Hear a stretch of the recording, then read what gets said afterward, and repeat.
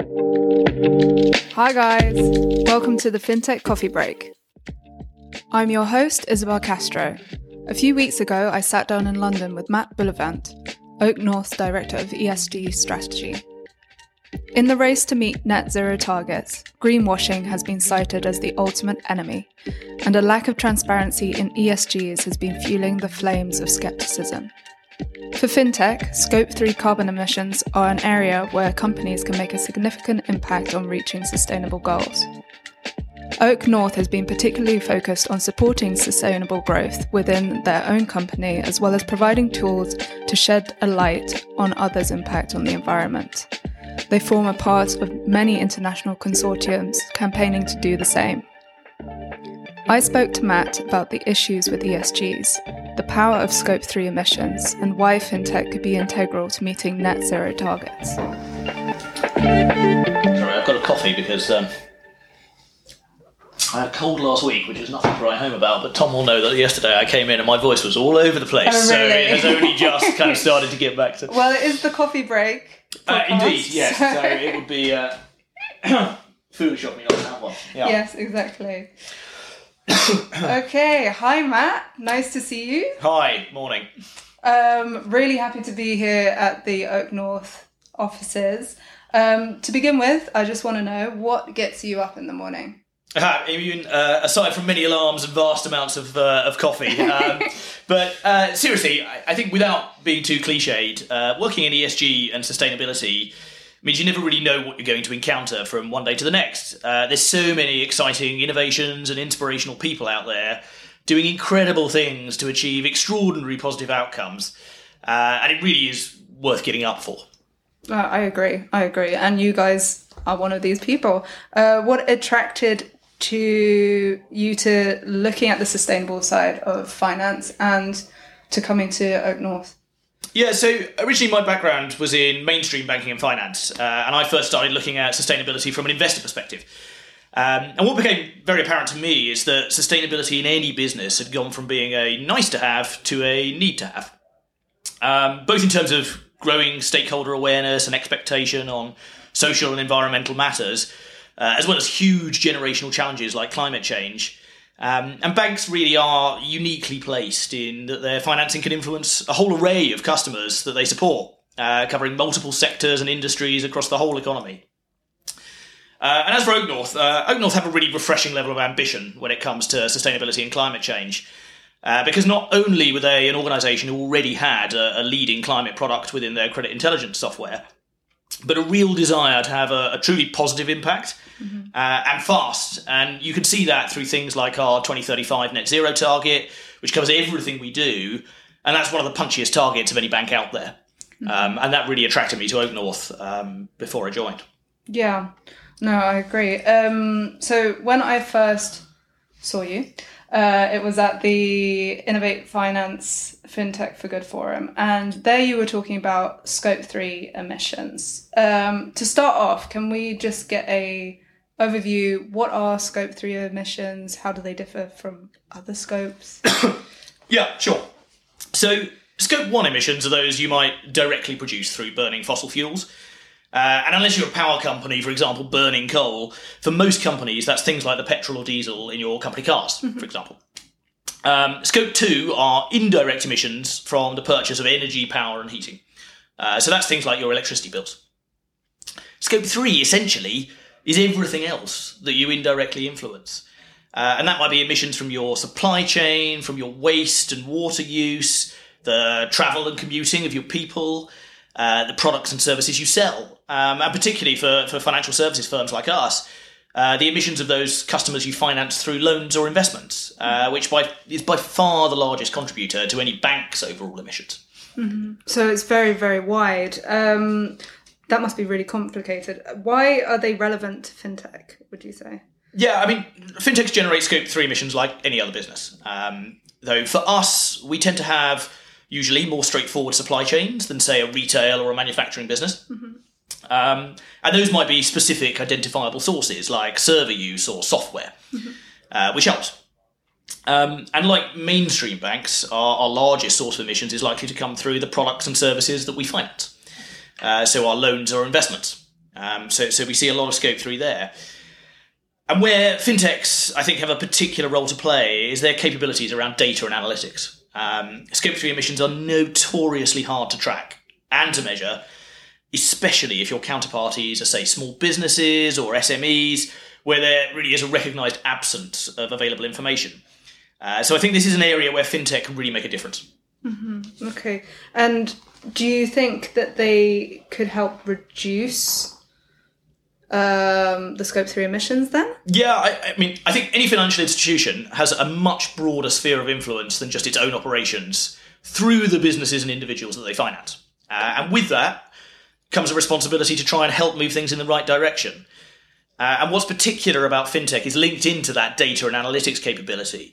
Better data gives you a better perspective on what action needs to be taken and where. Mm-hmm. So if I think about OakNorth climate software, for example, we can take an extremely granular subsector view of any borrower, and on a forward-looking basis, we can model the potential impact on their creditworthiness from a climate point of view. And that could be carbon prices, it could be CapEx required to decarbonise, oil prices, policy change, so on and so forth, and specific to that particular industry and its own supply chain. Now, our banking clients can use that data themselves to get a really granular view of where their borrower climate exposures lie. Much greater efficiencies in assessing climate risk and where they need to take action, which ultimately, in turn, should start to drive emissions downward across their portfolio. Mm-hmm. So that's the sort of thing where I can see the power of fintech to drive change, to drive decarbonisation, reduction of scope 3 emissions through the power of its capabilities. Mm-hmm. There seems to be kind of more of a shift towards doing this recently. Why is it happening now? Why should it happen now as opposed to kind of like in a few years? I can imagine this requires a lot of planning, a lot of development. It does. I think to answer that, firstly, there's the net zero transitional argument that early action is key. Mm-hmm. So it isn't just about setting net zero targets for 10, 20, 30 years' time. It's really well recognised now that the sooner we act, the more likely it is that hitting those targets, keeping warming to around only 1.5 degrees, remains realistic. Secondly, yes, regulation around carbon emissions is growing and at pace.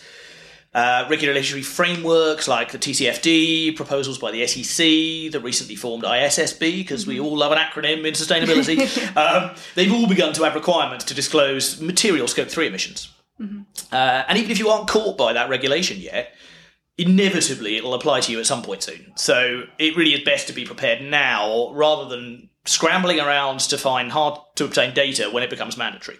Mm-hmm.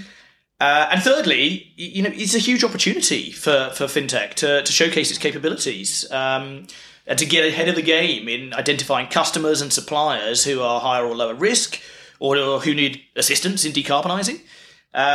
And to really stake a claim to financing some of those trillions of dollars of investment that's needed to transition to net zero over the next decade. Mm-hmm.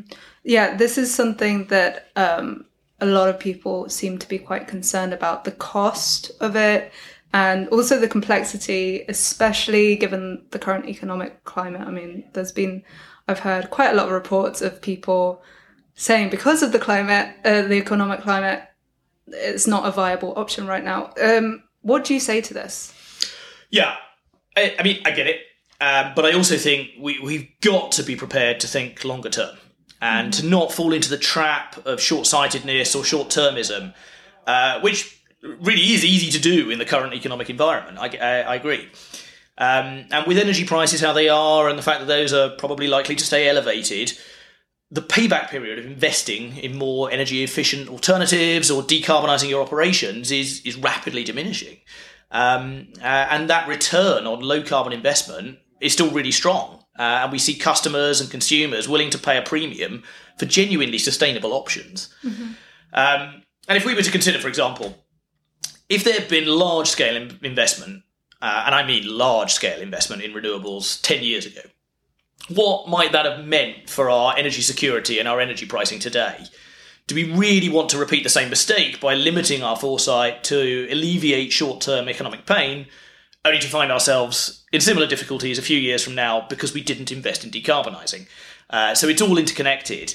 I I think the last point I'll make on this is if businesses are finding they need assistance to fund decarbonising now, given the current financial challenges, then that's absolutely where all banks, not just fintechs, should be stepping up to offer support. Mm-hmm. No, I agree. You make very good points. Within this whole ESG thing is greenwashing. I mean, there is a lot of people against ESGs purely due to the greenwashing aspect. How does one steer away from greenwashing or even just errors because of how complex it is? Yeah, given the complexity of the Yeah. I mean, transparency is key here. Current approaches to carbon accounting, they're built on layers of assumptions, best estimates, inferences, and a lot of the methodologies, they're open to interpretation or they simply have gaps in them right now. It's not a case that one size fits all. It's a known challenge, particularly with Scope 3, that a holistic, precise and standardised approach just doesn't exist yet. Mm-hmm. So it really is imperative that you're open about how you've got about the task. Public confidence in sustainable claims relies upon being able to trust what they're being told. And for that reason, you have to be absolutely clear on the basis by which you've measured your impact or concluded that one thing is actually greener than another. Mm-hmm. So what is your methodology? Where did you get your data? Are there any limitations to it? What have you had to assume or estimate? If so, how? And that's not to say that some methodologies aren't flawed and open to errors, because some are. But if you've openly told everyone your approach and where its shortcomings lie, then no one can accuse you of trying to mislead anyone. And the other point here is on data quality. As the saying goes, you get out what you put in. And if fintechs can lead the charge on enhancing or accessing better quality data sources, then that significantly reduces the chance of unwittingly holding something up as sustainable without really knowing. Yeah, no, absolutely. I've seen that OakNorth are part of Tech Zero. Tell me a bit about what the group does, why you think it's important. Yeah, we became one of the first fintechs to join Tech Zero back in June 2021. And it's an action group for tech companies who are committed to fighting the climate crisis. Because collaboration is really important to drive innovation and progress on net zero. And that's why we're regular and active participants in a number of industry initiatives like this. So last year, for example, we joined GFANZ, the Glasgow Financial Alliance for Net Zero, via the Net Zero Banking Alliance, which also aligns us with the UN Race to Zero campaign. And we're also members of Bankers for Net Zero, which is an initiative that brings together banks, businesses, regulators, policymakers to enable banks to successfully support their clients and accelerate the transition to net zero, as well as to deliver on the UK government's ambitions for addressing climate change. And these sorts of memberships also hold us to account and drive progress by requiring us to measure and publish our full scopes of emissions, set out net zero targets, and those who are accountable for achieving them, and to regularly report back on progress that's being made against them, which is really important in moving things forward. Yeah, it sounds like it would do a lot against the greenwashing stuff. Exactly, well, right? Exactly. Mm-hmm. What do you hope will be invented or achieved in the next 20 years? How long have we got? Joking aside, there are still some big challenges out there. On the carbon front, concrete, steel, agriculture, effective ways to back up and store renewables so that we can finally enable phase out of fossil fuel power and heat. And there's some really innovative solutions being developed to try and solve some of these problems. But also, personally, I really hope we achieve some rapid restoration of biodiversity now that we've started to recognise and target that. I think for way too long we've overlooked that critical role that the natural world has to play in restoring balance to the climate.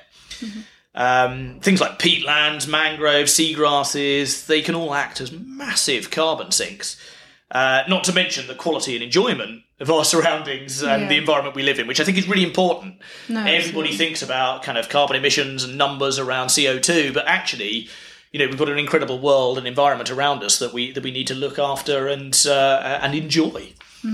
No, absolutely. I would like to go into that a lot more, but unfortunately the podcast is a certain length of time. So I'm going to move on to, what is your favourite quote and why?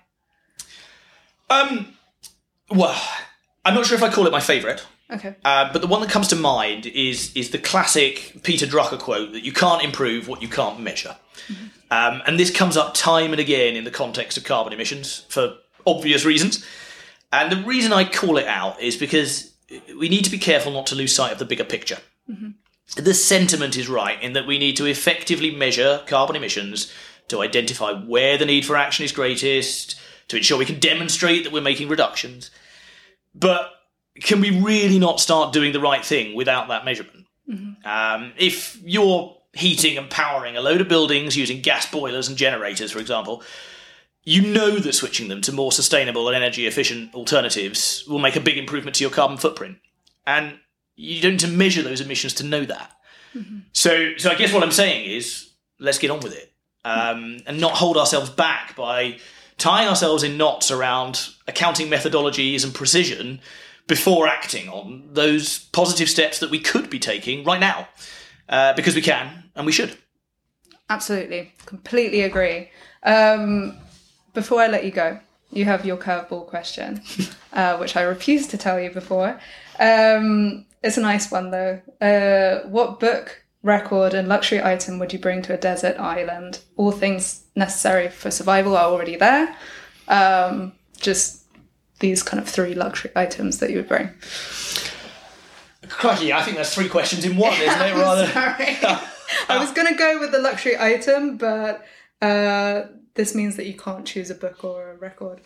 A book, a record, or a luxury item. Crikey. So I really ought to be very cliched and say, a book would be Bill Gates' How to Avoid a Climate Disaster would be a really good book to bring along for someone who's passionate about this sort of thing. So I'll leave that one out there from a literature perspective. Record, for me, it would probably be Sultans of Swing by Dire Straits. Nice one, yes. Something I can always relax to, and I think a desert island is a good place to relax if you're not worried about being stranded there. Yeah. A luxury item. Do you know what? I think on a desert island, despite there being a beach, I'd still want an armchair. An armchair? That's a great one. I know that makes me sound a lot older than my years, but I'm afraid I'm not much of a liar down on beaches. I'd rather sit and read said book. Yes. And I think that counts as a luxury item. Yes, definitely. I would. That's a really unique one as well. I like that. How can people get a hold of you or follow or get hold of OakNorth in general? Yeah, absolutely. I mean, you can find me through the usual sort of social media channels and the like. OakNorth, please do have a look at our website. Please do have a look at our kind of blog posts. There are some from me on there as well. Oh, great. And if you look on there, you can absolutely reach out to us in terms of finding what we're doing in this space. And of course, being a bank, how we can help finance this sort of thing if you are looking at decarbonising your business. Okay, perfect. Thank you so much for your time. I've really enjoyed our conversation. Likewise. Have a great rest of your day. Thanks as well. As always, you can reach out and chat with me on my personal LinkedIn or Twitter at Izzy Castro Writes. That's spelled IZY. But for access to great daily content, check out FinTech Nexus on LinkedIn, Twitter, Facebook, or Instagram. You can also sign up for our daily newsletter, bringing news straight to your inbox. For more FinTech podcast fun, check out the website, where you can find more fascinating conversations hosted by Peter Renton and Todd Anderson. That's it from me. Until next time, enjoy your downtime.